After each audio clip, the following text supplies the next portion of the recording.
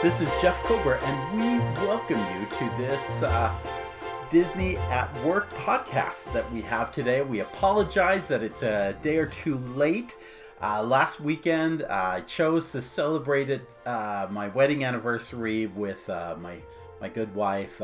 We've celebrated our 36-year anniversary, and because we really couldn't go much of anywhere, I just really focused on spending time with her. So please understand, sorry about that, but I am back today with a really good set of stories that I'd like to share with you. We have been, at the Disney at Play series, been going through all of the parks around the world.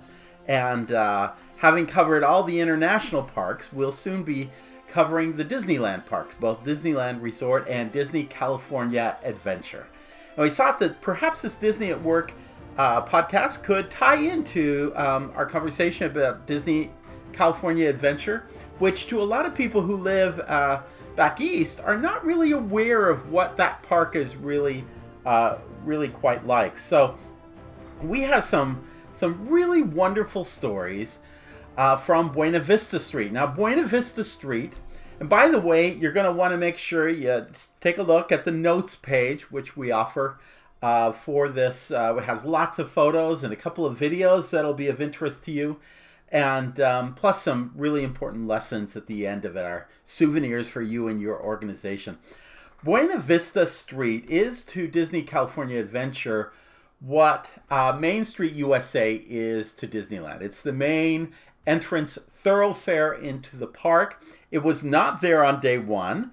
The original look and feel of the entrance was based on kind of what a postcard come to life, with big letters stating California in front and mountains in the background. It was more an exercise in tile and props, and it was probably, no, it was not probably, it was the worst entrance into the park ever. I remember the monorail would glide by, which was a really great location, but it was kind of, the monorail beam was kind of disguised as the Golden Gate Bridge, only that bridge was collapsed and looked droopy, and it was a mess. There were a couple of interesting little pieces, the Santa Fe train that led there on the side, but other than that, this was really a very disappointing entrance into a park that then continued to be disappointing once you left. So when the Walt Disney Company decided a number of years ago to reinvest with over $1 billion of investment into this park, one of the first things they did was to recreate the street as Buena Vista Street. And while Main Street is kind of turn of the century, Walt's childhood, Buena Vista Street represents Walt Disney at about the time of the 20s when he first arrived in Los Angeles. So many of the architectural elements are reminiscent of the Los Angeles area as you enter, and it's really quite quaint. Not a lot of ping pong lights at night or anything, but it has a lovely decor, wonderful shops, and lots of theme details throughout it. So it's a very, very cool place. As you go down the street, you get to what is a circular plaza in front of the Carthay Circle Theater. The Carthay Circle Theater, by the way, is not called the Carthay Circle Theater because there's a circle in front, because the original one didn't have that, as far as I understand. The original theater was actually in the shape of a circle, and that's why they call it the Carthay Circle Theater. But in our version of the Carthay Circle Theater here, which is a slightly smaller scale than the original, you have kind of a circular area, and if you go off toward the right, you head toward Grizzly Peak and Soarin' and all of the attractions that are in that section, Grizzly River Run. You head toward the left and you head toward Hollywoodland with Animation Academy and Guardians of the Galaxy Mission Breakout. If you head straight on through past the theater, you then move on to Cars Land and Pacific Wharf and Pixar Pier. And it really is kind of the central hub of the park. And Um, that hub is where we are going to feature several stories today. There are several icons to this, and we're going to start with an icon or a cafe, actually, a restaurant called Fiddler, Pfeiffer, and Practical Cafe.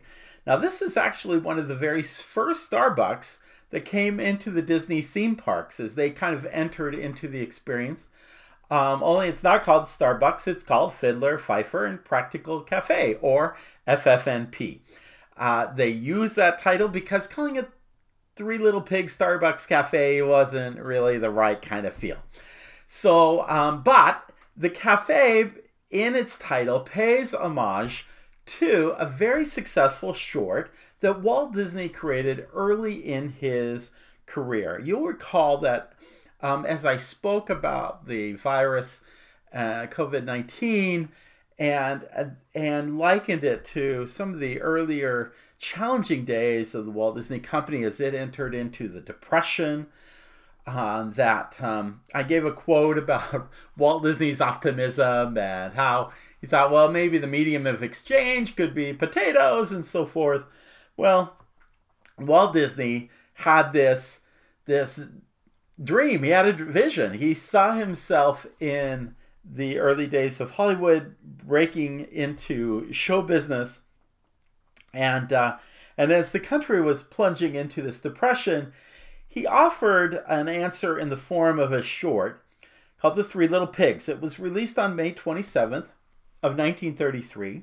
In fact, it won the Academy Award that year for Best Animated Short Film, and has since been selected for preservation in the United States National Film Registry by the Library of Congress for its cultural and historical significance. Considered one of the top cartoon shorts ever created.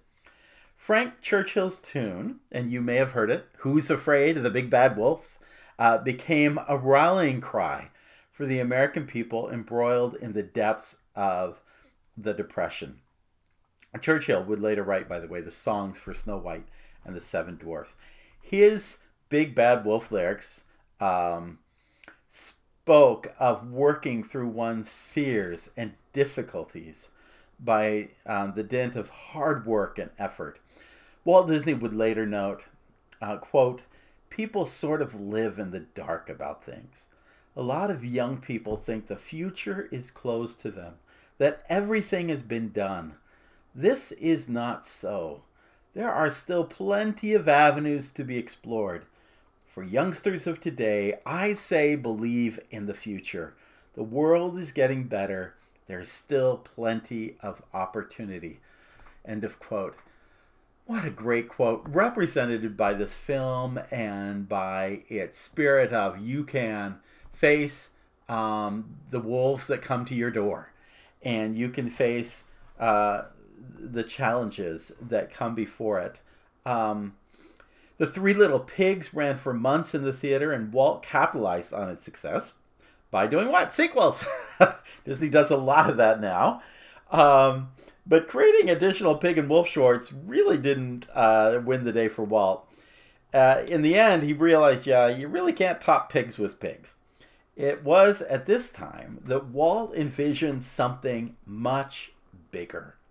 A full-length feature film. So, it's of no small consequence that as you step out of Fiddler, Pfeiffer, and Practical Cafe, the name of the Three Little Pigs, and you look across that circle, you see the Carthay Circle Theater. And that is the home where Snow White and the Seven Dwarfs made its debut. Now, more about that later, but I want to talk about some other aspects of this circle. A lot of people are not aware, but in the center of the circle is a fountain. And this quaint fountain is very reminiscent of a major fountain that can be found in Los Angeles, a much larger fountain, in fact. In fact, the fountain in real life sits about halfway between the original Disney Brothers Hyperion Studios and the current Burbank studios of today. That fountain, the original fountain, is known as Mulholland's Fountain. It is dedicated as a memorial to the life of William Bill Mulholland.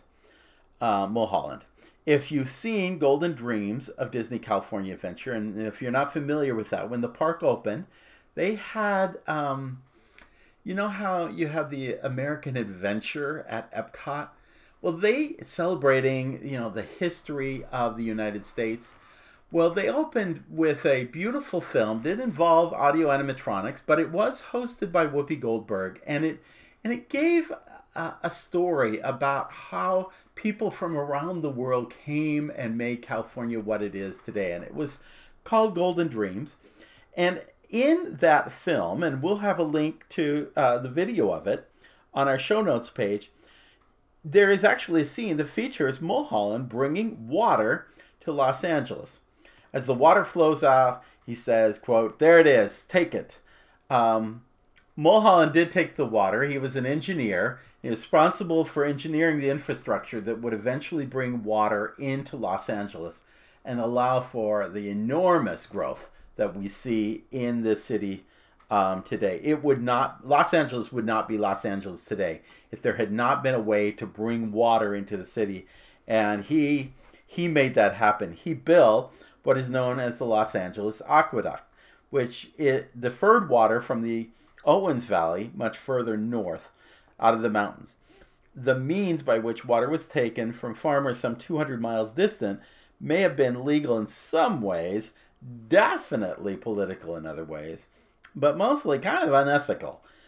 It was about clout and who was going to get the water at the time. And the same thing had occurred in another scenario with the Colorado River. Who gets the water from the Colorado River, and as the Hoover Dam was built, who gets the power from that dam, and so forth. So these are political conversations that occurred. In the 8 years it took to build the aqueduct, Los Angeles found other ways to attain water. Much of the water ended up being used by nearby San Fernando Valley, where many of Mulholland's friends had been buying up land. In another feat, Mulholland, separate of this event that brought water into Los Angeles, Mulholland also built what was known as the St. Francis Dam, a curved concrete gravity dam in Ventura County, intended to store water as part of the Los Angeles Aqueduct. Despite Mulholland's self-education as an engineer, the dam broke shortly before midnight on March 12th of 1928, just hours after he and his assistant had given it a safety inspection. When the dam broke, it killed some 500 people in its wake. Bodies would be found weeks later, washed up on the shores of beaches as far south as San Diego. That incident at the time was the worst American civil engineering disaster. Mulholland ended up quitting in disgrace, but he was not found guilty of any criminal act or intent. He did take full responsibility for his errors in human judgment. Still, he would respond, quote, "The only ones I envy about this whole thing are the ones who are dead." End of quote. So this fountain, after Mulholland's initial success, was built in his honor. Later that event took place. They don't name this Mulholland Fountain at Circle Carthay Theater, but I will show you a picture of the actual fountain I took. It is reminiscent of that fountain. Also, there was one that was built at Disney's Hollywood Studios, even much smaller than the one at Disney California Adventure.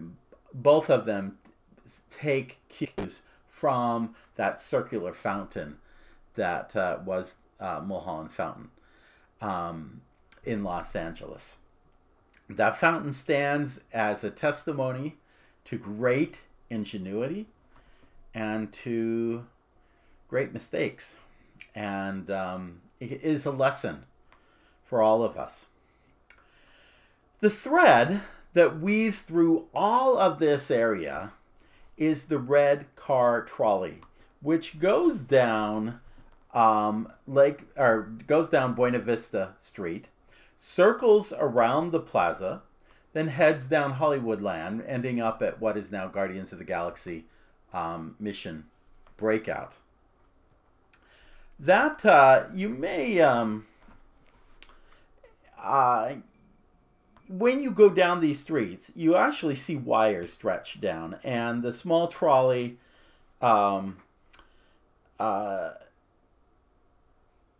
is actually an attraction you can ride all the way through, and you can get off at the different stops it has. At Disney's Hollywood Studios, they also have a trolley station and a map of that trolley system. They have a little gift kiosk based on the trolley on Sunset Boulevard. And then actually, curiously enough, the power station for the trolley is actually where you find the Starbucks location there at Disney's Hollywood Studios. You may remember the trolley from the film Who Framed Roger Rabbit. In that film, the trolley company is mysteriously sold to Cloverleaf Industries with the intent to dismantle the trolley system to facilitate the building of freeways. There, the villain was a Judge Doom, played by Christopher Lloyd, a Toon in real life, intent on taking control. But there's a real-life version of what happened, and it doesn't involve Toons at all. The real-life story was called, quote, The Great American Streetcar Scandal, in which General Motors, yes, the same people who sponsor Test Track, and along with other oil and rubber companies, purchased and dismantled the streetcar systems across the country, including the Pacific Electric Railway. All of this was done under the direction of GM President Alfred P. Sloan, one of the most brilliant men of the 20th century, but again, a controversial man, much like Mulholland. He organized a small unit where some 100 trolley systems were purchased and dismantled during this period, including the red and yellow lines in Los Angeles. In truth, America's new love affair with cars already led to lower ridership on the red lines, though the yellow lines at that time were still flourishing. Ultimately, the organizations that conspired to shut down streetcar systems across the country were indicted and found guilty, but the court only imposed a sanction of $5,000 on General Motors, with a $1 fine being imposed directly on the VP of GM. But there were great consequences. With the city embracing the car and leaving mass transit behind, Los Angeles ultimately became an unending tangle, a freeway stuck in gridlock. It would be many decades later before the city again embraced a mass transit rail system, this time in the form of the Los Angeles County Metro Rail. According to the Metro system, an average of over 350,000 passengers or more board it daily. Still, Los Angeles has been rated by USA Today as the most congested metro area in the United States, with 4 of the 10 most congested corridors being in Los Angeles. And the worst of all, an 8-mile stretch on the 405. And if you have not been on the 405, oh my goodness, I know exactly the stretch. It's not a pretty picture. Yet only 6.2% of the workers in the area currently take public transportation. You know, in our efforts to be successful, there can be intended and unintended consequences to our behavior. This story of Mulholland and of General Motors and the trolley, they are indicative of that unintended consequence. What we value determines what we think about most. And those thoughts really are the things that define our destiny. What are our values? What are our motives? What is at our heart? That's important, especially as we face this virus and the consequences of closing the economy, or of wearing masks, of keeping people in their homes and so forth. What are our intentions? What are the consequences? Stephen R. Covey in Seven Habits of Highly Effective People once noted, you sow a thought, you reap an action. Sow an action, you reap a habit. Sow a habit, you reap a character. Sow a character, you reap a destiny. The destiny of this city is based on people who sowed a thought initially, for good or bad. Now, again, these are two painful stories with ugly consequences. However, I want to go back to our original hero, Walt Disney, who saw also that you could sow a thought and ultimately reap a greater destiny. And boy, isn't that the Walt Disney Company. And so our final location we're going to head to here is the Carthay Circle Theater, which is actually a restaurant. It's actually referred to as the Carthay Circle Theater Restaurant. And so the inside, there is no theater when you go inside. There is a lounge on the bottom floor, and then a private club that is kind of part of Club 33, called the 1901, which is based on Walt's the year that Walt was born. There's a plaque outside the door at this theater. The night of December 21st, 1937, Walt Disney introduced the first full-color, feature-length animated motion picture, Snow White and the Seven Dwarfs. The rest, as they say, is history. That's how the plaque is named. Go in, you'll actually see some memorabilia. We'll show some pictures of it on our page. Go upstairs, you get to a gorgeous, beautiful restaurant.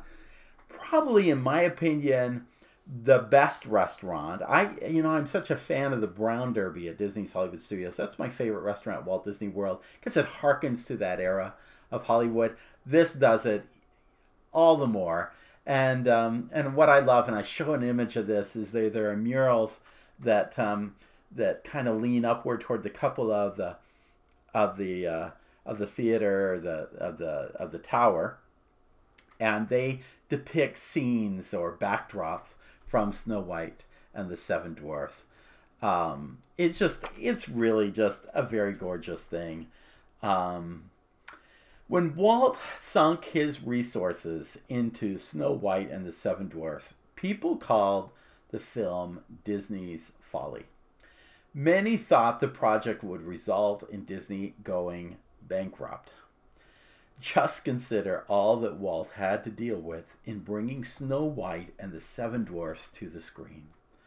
First, no one had ever done a full-length animated feature before.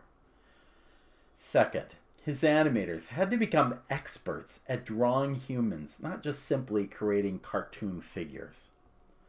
Third, parents and critics were concerned that looking at something for so long in color would hurt their children's eyes. That's why the colors are much more pastel and more muted in this film, is to address that concern that parents and critics had at that time. Fourth, early attempts in writing the music for the film were met with resistance. Walt wanted a song to weave into the story, not have the performers just burst into a song like it was an opera. Next, the Hyperion Studio didn't have enough space for all the artists it needed to work on that film. Next, Walt had to get the bank on board to finance the movie and to stay on board when production costs exceeded initial estimates. And I don't know if you're familiar with the great story. They got late into production. They were running out of money. He invited a Bank of America executive to come to the studio on a Saturday, just pretty much he and the bank executive, and they showed whatever they could of the finished reel of Snow White. And that bank executive just sat there in silence through the whole thing. And then at the end, he got up and started to leave. And finally, Walt, as he left, goes, so what do you think? I think the Bank of America guy turned to him and said, that is going to make you a boatload of money. And it did, but I'll come back to that in a minute. In the meanwhile, the distributor wanted Walt to downplay the idea that Snow White was a fairy tale because audiences don't buy fairy tales. The distributor wanted to sell it as a romantic. And finally, recouping the cost came at 18 cents a ticket, because that was the going rate to see a movie back in 1937. Can you imagine that? 18 cents a ticket, and you're trying to make up the couple of million you put into this movie. Well, in the end, Walt's vision came true, and the film garnered rave reviews and grossed $8 million worldwide. It was a bright moment in a time when people were trying to pull out of a long depression. No question, our own success is defined not by opportunity, but in our persistence in defeat. This is about vision, it's about persistence, it's about courage, it's about hard effort, it's about having an attitude toward the positive. And having gone around the circle, we've gone to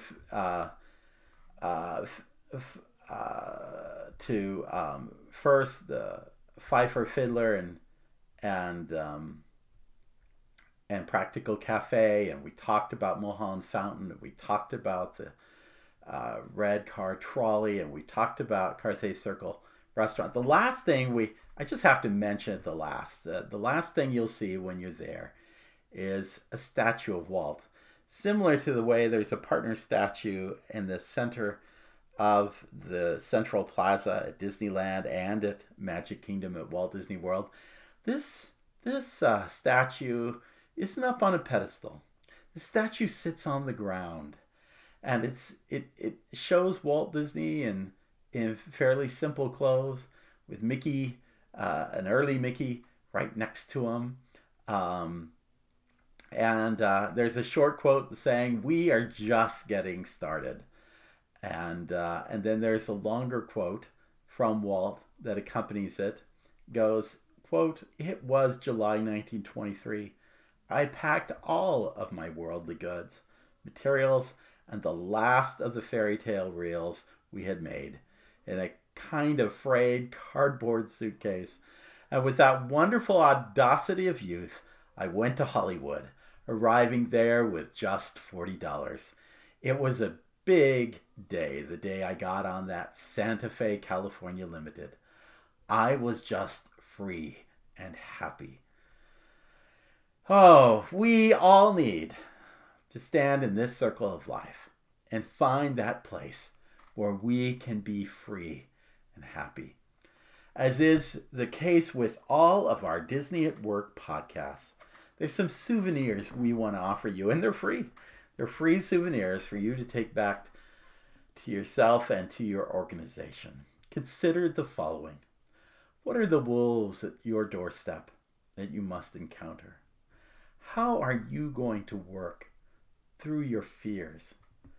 What consequences do you and others face when you take a short view approach to your life and to the activities you embark on?